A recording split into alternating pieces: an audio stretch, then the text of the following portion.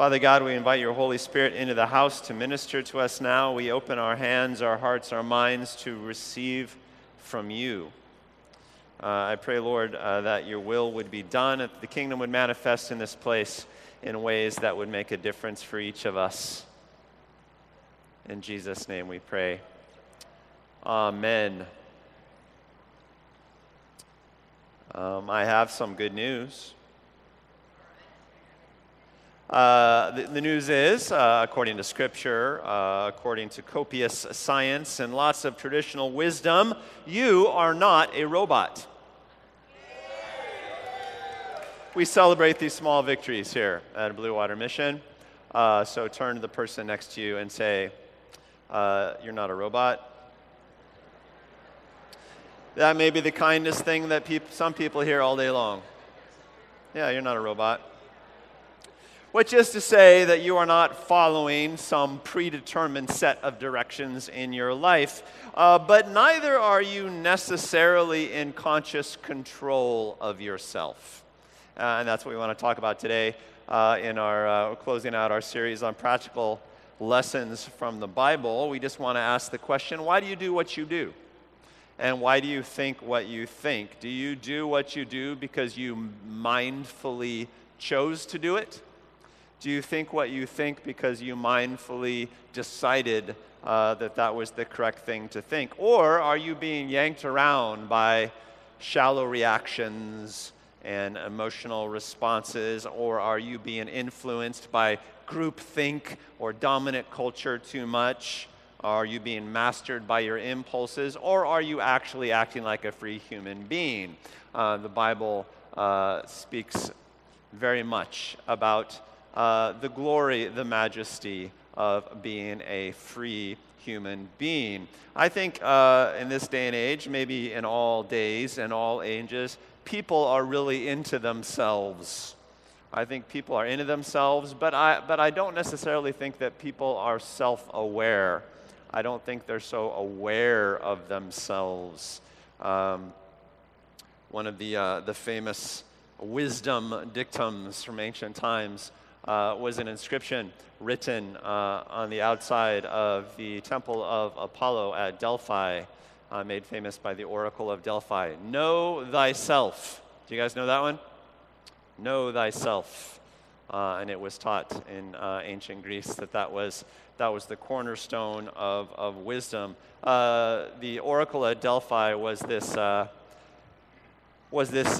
priest or priestess at the temple, a very famous temple of Apollo at Delphi. And what would happen is that people would go to this temple to consult the oracle, to consult the prophetess. And evidently, as near as we can tell, there was a person in the temple who was high, either on drugs that the person took, or there were some geothermal fumes came nearby. Some people theorize that she got high on fumes. Anyway, this person in an induced trance, shall we say, would whirl around and speak little bits of wisdom that most often came out as gibberish. And then the pilgrim would listen to it and try to discern the secret messages of the gods in the gibberish for them. It's a little bit scammy, but that was sort of their mode of revelation until some smart person inscribed on the outside of that temple, look, just try to understand yourself, because you're going to go in there, hear a bunch of gibberish, and read into it what you want to hear anyway. So understand yourself. Understand your own filters and why you think the way that you think. And then and only then will you be able to process the wisdom that you get from heaven. And in a way, I think that's still pretty good advice today. I think it's possible to go through life living at two different levels. This is how I describe it to myself anyway.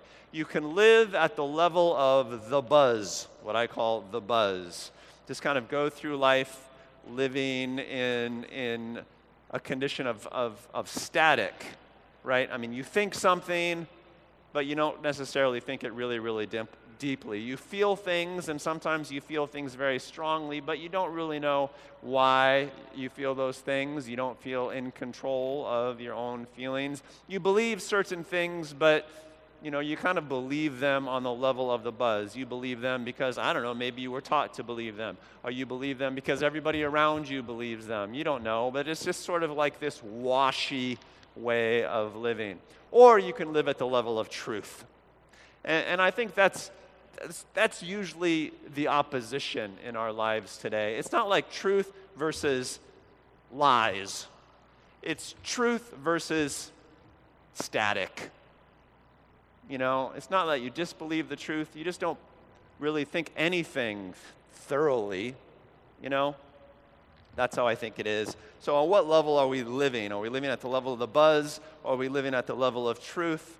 And today I want to take a look at, with respect to ourselves, do we understand ourselves at kind of this level of buzz, this sort of hodgepodgey quilt of experiences and beliefs or thinking? Or do we actually understand the truth about who we are, what we think, why we do what we do?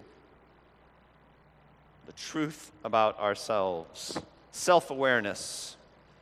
I'm not talking about self-obsession, which I think is a tremendous disease that we could do without. And I'm not talking about self-doubt, which can be a disease as well. I mean, how do I doubt myself unless I understand my true strengths and weaknesses? You have to understand the truth about yourself to the degree that you are able to be a little bit objective about yourself, why you think what you think and why you do what you do. I'm talking about understanding myself. I'm talking about understanding how to operate this thing called me, because I'm an interesting machine, and I'm really the only qualified operator of it. The same, of course, is true for you. Now, the Bible, speaking of practical lessons from the Bible, is just chock full of encouragements to understand yourself, to understand why you do what you do and why you think what you think. A lot of these pieces of advice, a lot of these encouragements are about avoiding self-deception. And if you are a student of the Bible at all, and we got into a conversation, we could probably come up with quite a list of these passages, these verses. I've put a few on the back of your program. I'm gonna start with one of my favorite Proverbs, from Proverbs 20. On your program, we're going to throw it up on the big board. From Proverbs 20, the purposes of a person's heart are deep waters, but one who has insight draws them out. I actually prefer the older NIV translation. The purposes of a person's heart are deep waters. It takes a person of understanding to draw them out, is what it used to say. It's like very few people understand what's going on inside them. Very few people understand what's going on in their own heart. Literally in the Hebrew, it wouldn't have been heart, it would have been like guts, which is a metaphor I actually prefer. I like very few people understand what comes out of their guts, from their core. You think that's true? In the next chapter of Proverbs, we get a similar verse. A person may think their own ways are right, but the Lord weighs the heart. There's another way to translate that as well. Everyone thinks their own way is right, but the Lord looks at the interior motives. You can justify anything to yourself, can't you? But a person of understanding, like the Lord, looks at what we do and understands the truth behind what we do, understands the truth behind what we feel. The Lord doesn't take anything as like self-evident. The Lord knows what makes us tick. And when you get to know the Lord, part of that process is getting to know what makes you tick, because it's the Lord's delight to reveal you to you. It helps you navigate life truthfully and fruitfully. Another famous passage, really maybe one of the most famous passages from the Gospels, from Matthew 7. It's the teaching about the speck in someone else's eye. You guys know this, right? The speck and the plank, or depending on your translation. From Matthew 7, at least an excerpt from it goes like this. Do not judge, or you too will be judged. For in the same way you judge others, you will be judged. And with the measure you use, it will be measured to you. Why do you look at the speck of sawdust in your brother's eye and pay no attention to the plank in your own eye? So it's kind of a ridiculous metaphor, right?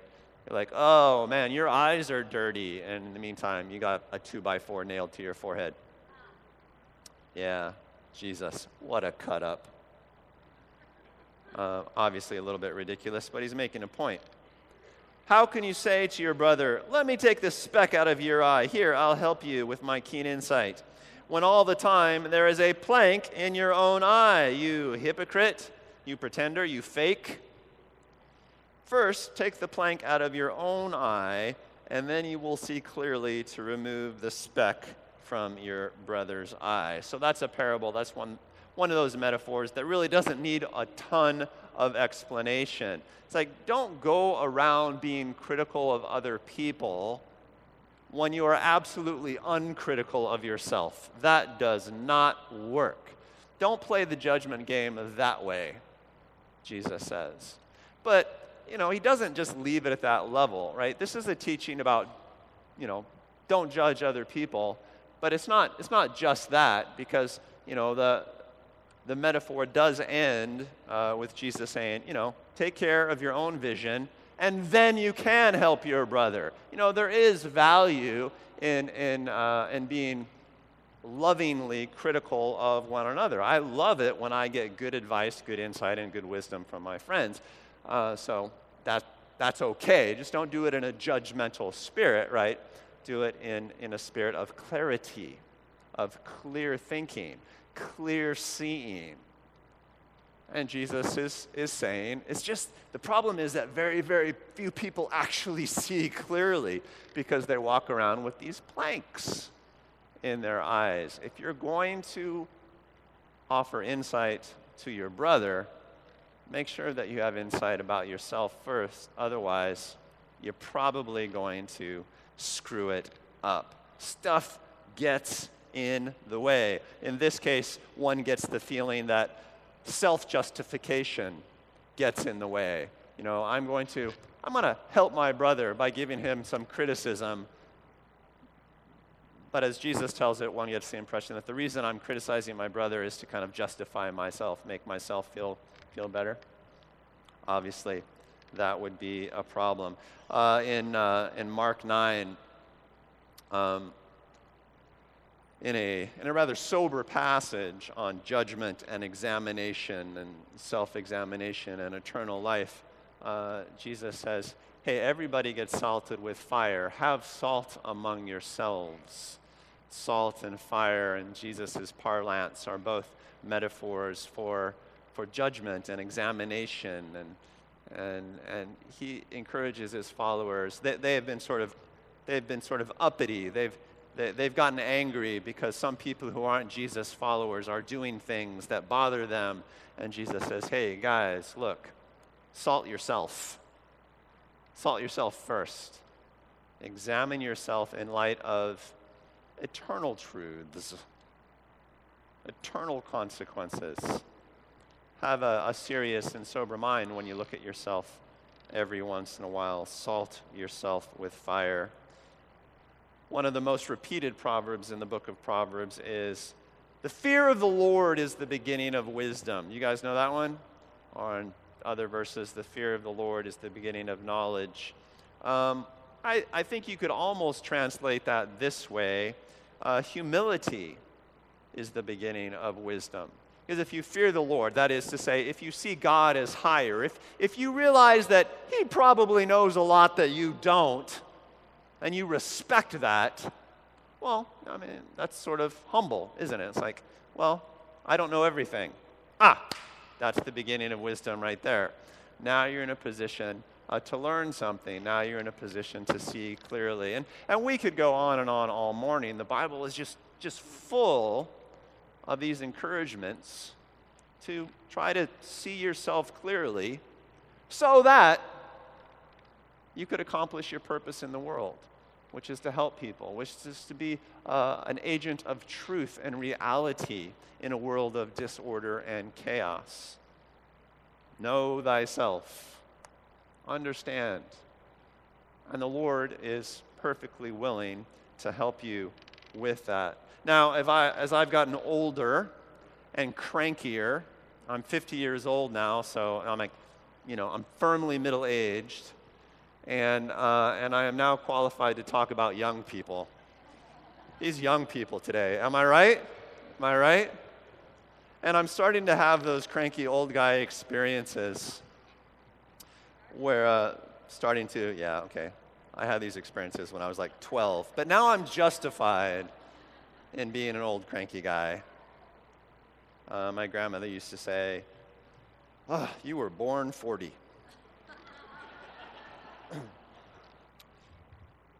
I have these experiences. It'll often happen to me, like when I'm teaching a sermon, or I'm speaking at a conference or a retreat or something like that, and I'll try to make some points, and then afterwards, some 23-year-old person will come up to correct me, right? And 23-year-old people say smart things as well, but invariably something comes out of me, and you're like, "You are a punk kid." But what gets to me is not the facts that we are exchanging, because any two reasonable people can have an objective discussion about fact and truth and perspective and stuff like that. But have you noticed these young people? How certain they are about the truth of what they say, right? If you're under 40, just ignore this part of the sermon. If you're over 40, hang with me here. Have you noticed this?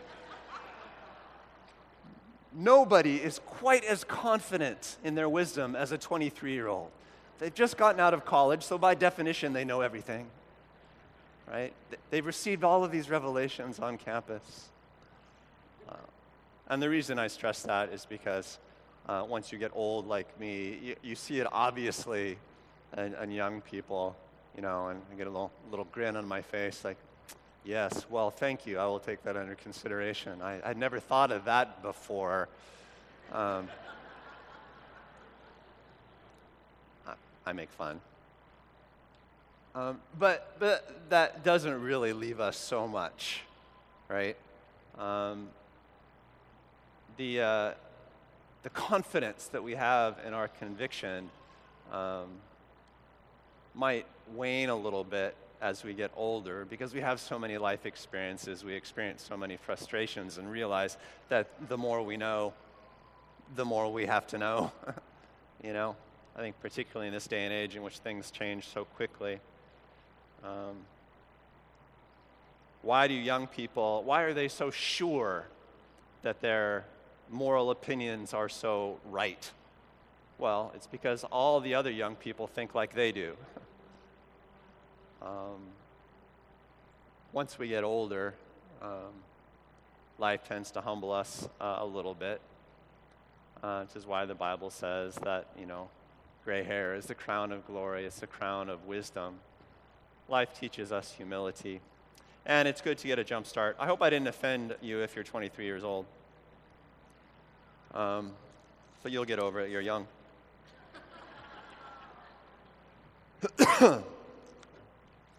One final passage from Ephesians 4, and this is really one of my favorite passages about personal growth, about internal growth, internal wisdom.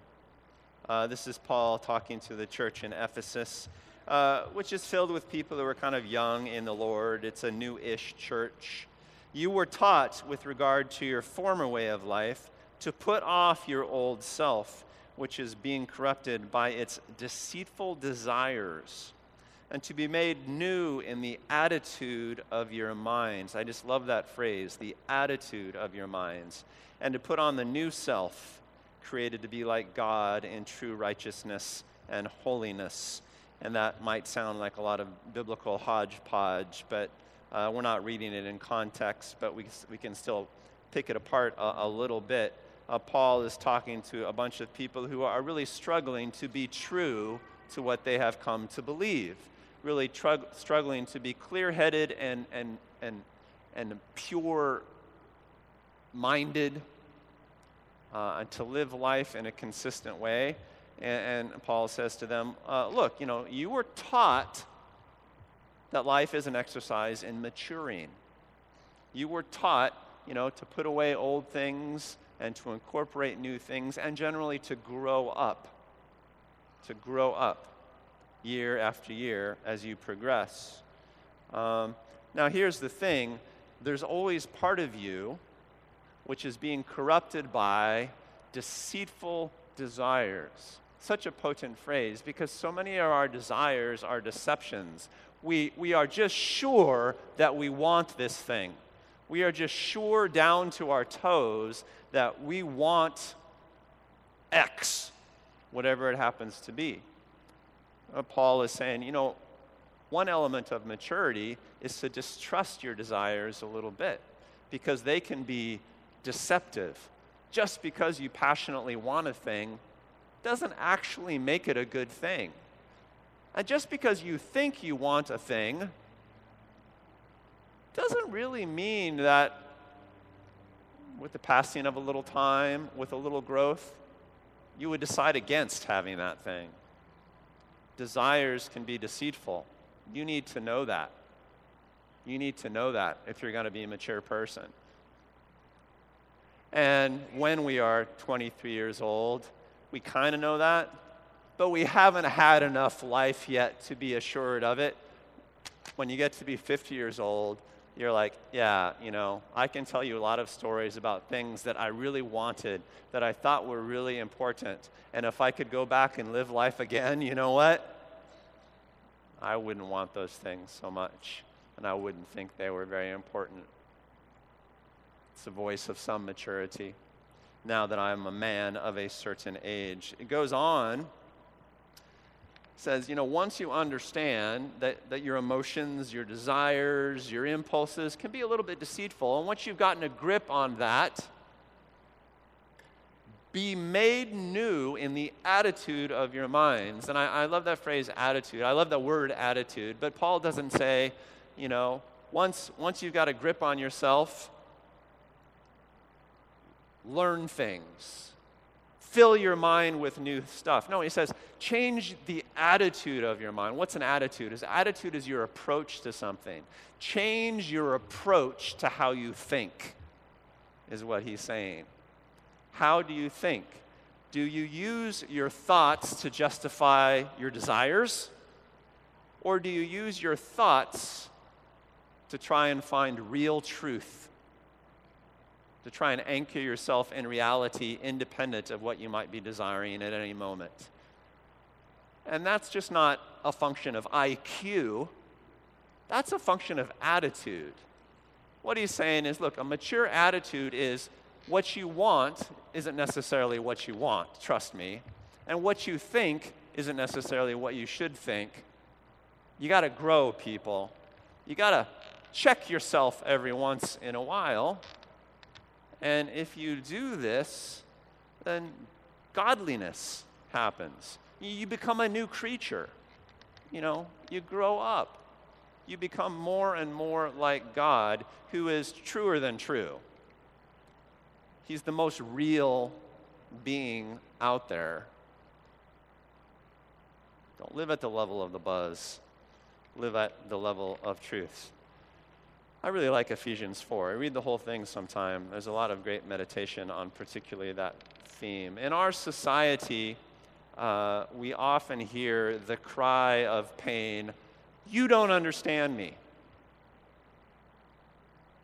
I hear it all the time in the community around me, and the people around me, and sometimes I hear it come out of my own mouth. You just don't understand me, and that hurts. It hurts to feel as if you're not understood. You don't get me. If you only understood me, the world would be a lot better. It can even get demanding sometimes because it comes from a place of pain.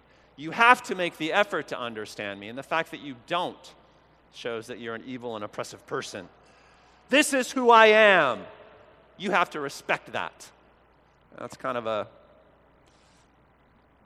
almost a cultural slogan these days. And it's such a powerful thing because it's all wrapped up with identity, which is an important thing, a fundamental thing.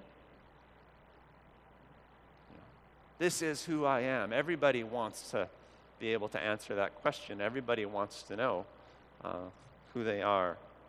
And it can become part of our social discourse. Sometimes today we hear a lot of embedded justification. This is who I am.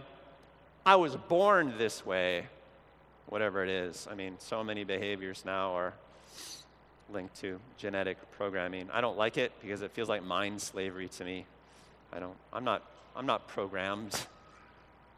I'm a human. I make my own choices. But anyway, it's an emotionally potent desire to be understood, to have people know who I am and to respect it. That's a really big deal. But in the middle of all of that, I hear the Lord say, yeah, I know who you are, but do you? I understand you. I know where you came from, but do you understand you? Because I want you to be free. Not programmed. You are no robot. And you know what? You can grow. You can become a new creature, a new self. That's how I hear the Lord speaking to some of those painful situations. I have just loads of example of people over the years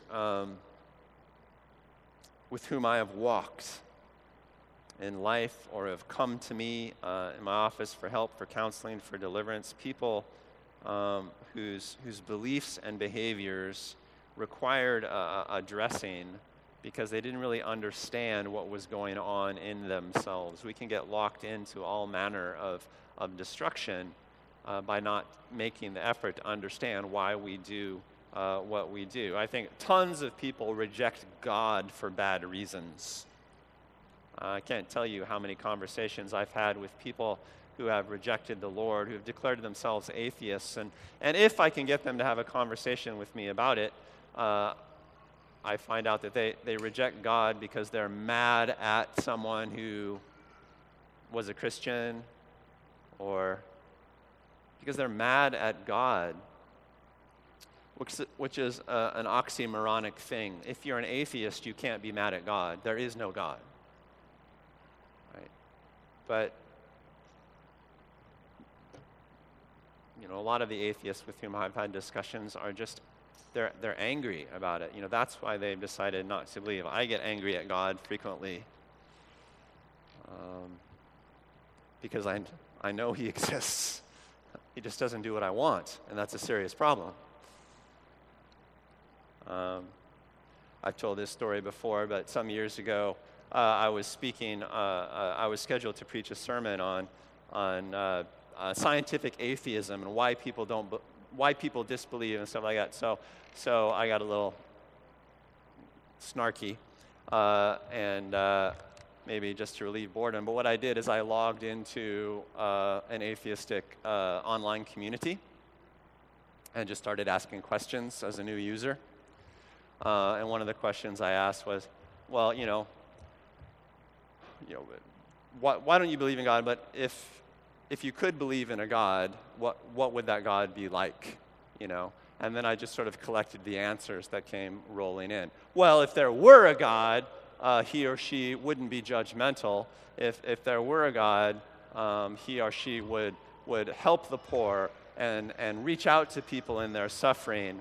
If there were a God, he wouldn't be like, the prince of the church. He wouldn't dress in robes and sit on a throne or something like that. He'd be like some working dude. And I took all of these answers and I looked at them, and who did I think of? Jesus! Like, you guys absolutely want Jesus. You're not objecting to Jesus, clearly. You're not objecting to the story of Jesus, clearly. There's something else going on. But that conversation did not go any further. But it's worth asking yourself from time to time when you get angry at God, as I often do, exactly what are you rejecting? Understand yourself, understand your place in that situation. Tons of people reject other people for bad reasons. I get in, arguments with people, and I've learned now that I'm a middle-aged man to ask myself, what am I upset about? Because it's very often not the thing that we're arguing about, if you know what I mean. That can happen. People get locked into all manner of destructive addictions without understanding why. There was a young man in my office not too long ago who would have described himself probably, not a believer, but would have described himself as a sex addict, even without a biblically prescribed morality. He understood that his life was just a little bit too promiscuous, been sleeping with a lot of married people, and just picking up girls in a way that he understood he could not control. Is about 30 years old, and so he went to a church to get some help. I think somebody had told him that I might be a good guy to talk to, and so he showed up. Those are always interesting conversations, and I think the Lord is often eager to be in them. So we chatted for a while, and I just asked him some obvious questions, like, when did this start? And then I went out on a limb a little bit, and I said, when were you sexually abused? That's how I put it. He said, what are you talking about? What is it? Like, well, I mean, there was this thing in my family. I'm about 9 years old, but that was no big deal. Boom, we were off and running. 30 years old, locked in a situation that he himself could not stand, and never stopped to consider how his own sexual and identity wounding played into his addictive behavior. I was like, am I the only person in your life to ever ask you a significant question? And his response was, yeah. Know thyself. Why do you do what you do? That started a path to freedom and some different considerations for that young man. I could go on with more stories that have to do with food addictions and diets, or repeated cycles of relational breakups. But all of these questions count. Why does this person bother me so much? Why am I locked in this sin so deeply? Why can't I change it? Why am I behaving this way in my marriage? Why am I behaving this way at my job? Why do I behave this way at church? Why do I behave this way with my kids? We are reluctant to self-examine because, one, it's no fun a lot of times. We're afraid of what we might find. Two, lots of people are eager to do it for us, and that makes us feel defensive. I mean, I'm not going to examine myself. That would not be safe. All of my critics might be right. So I avoid it for that reason. We're not in a safe environment. And because a lot of us can't manage to self-critique without self-condemning. Shame is huge in our psyches, oftentimes. If you don't understand grace, then all examination, whether you do it for yourself or whether somebody does it for you, feels like condemnation.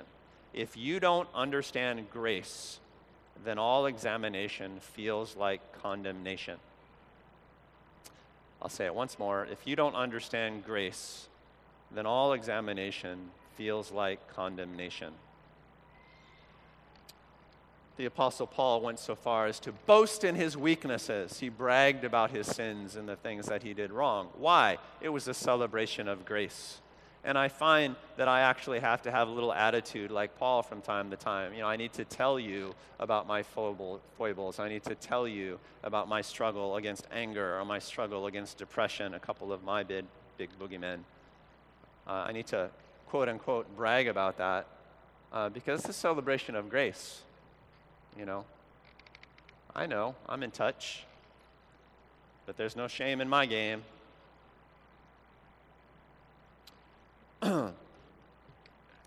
Here's my model. We'll end with this. My model for knowing myself, and we could get lots deeper about this. We have great ministries that are set up with helping us understand what's going on our own insides. You can start with the prayer line over there today. Have them pray with you. Invite the Lord to speak into what's going on your insides, why you're doing what you're doing, why you're locked into what you're locked into, why you feel the way that you feel. The Lord is happy to work with you on that. Check out the So ministry or the freedom rooms that we do. It's in your bulletin. I think you'll be hearing some testimonies from the Sozo ministry in upcoming weeks. Basically, you just get together with trained ministers, and they facilitate a conversation between you and God. And God will very often speak into inner issues that make a difference with how you behave and how you think. Right? One of the ministries of the Sozo team is called Freedom Rooms, because as you can imagine, that kind of conversation with God sets people free to grow. Anyway, here's a simple way to start. Here's what I do. Number one, I notice a problem. It's like, I keep getting upset about this, or I keep struggling with this sin, or here's a pattern that keeps repeating. I notice the problem. And then I try to do the ideal thing. I step away from it. Those "What would Jesus do" bracelets? I ask myself, what would Jordan do? WWJD. But I don't say, what would Jordan do? I ask myself, what would Super Jordan do? And the reason I do this is because what would the man I want to be do in this situation? And that's just a question I've learned to ask myself. That's what I mean by, what's the ideal thing? Not do that thing, do the ideal thing. Which is, you should read. Identify a problem, and then I do the ideal thing as best as I can. I do it once. In the moment, I always try to do the right thing. And then I pray for a while about why it was so hard for me to do the right thing. What's going on there? And I pray for a while about it. I take it to the Lord. Why do I keep arguing about this with my wife? Why does this particular, behavior tick me off so much? Why do I keep avoiding this one particular chore that I just hate beyond all reason? Does anybody have a chore like that? Could be mundane things. And I pray consistently about it for a little while, inviting the Lord to speak into it. And then when I'm in that process, I just share with somebody else what I'm thinking about. I've noticed this about myself. I'm praying about it. And that is the end of my model. It's kind of like my first aid. I notice some problem, some tension area. I say, all right, what would super me do? What would an ideal person do in this situation? I'm going to try and do that once. And then I'm going to pray about why it's so hard for me to do the right thing. And I'm going to tell somebody what's going on. And then the Lord typically takes it from there. Maybe the person I share with says something to me that's constructive. If I share it at one of my groups with people that routinely pray for me, the Lord often will share a word with me through one of those people. That's just it. I just make a thing about it. But it's a regular practice. Simple, yeah? Close enough. Let's pray. We don't want to be robots, God. We don't want to be controlled by things that we don't understand. We don't want to be controlled by shame. We don't want to be controlled by impulse.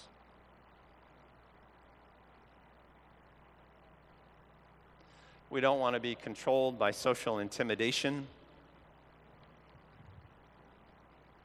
We certainly don't want to be controlled by fear.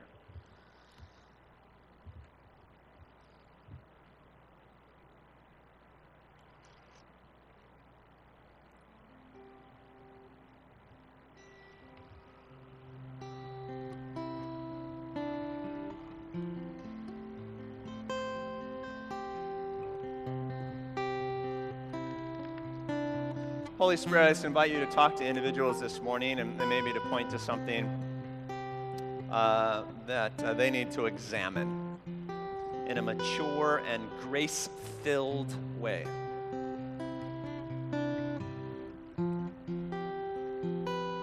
I pray, Lord, that we would be self-questioners without being consumed with self-doubt.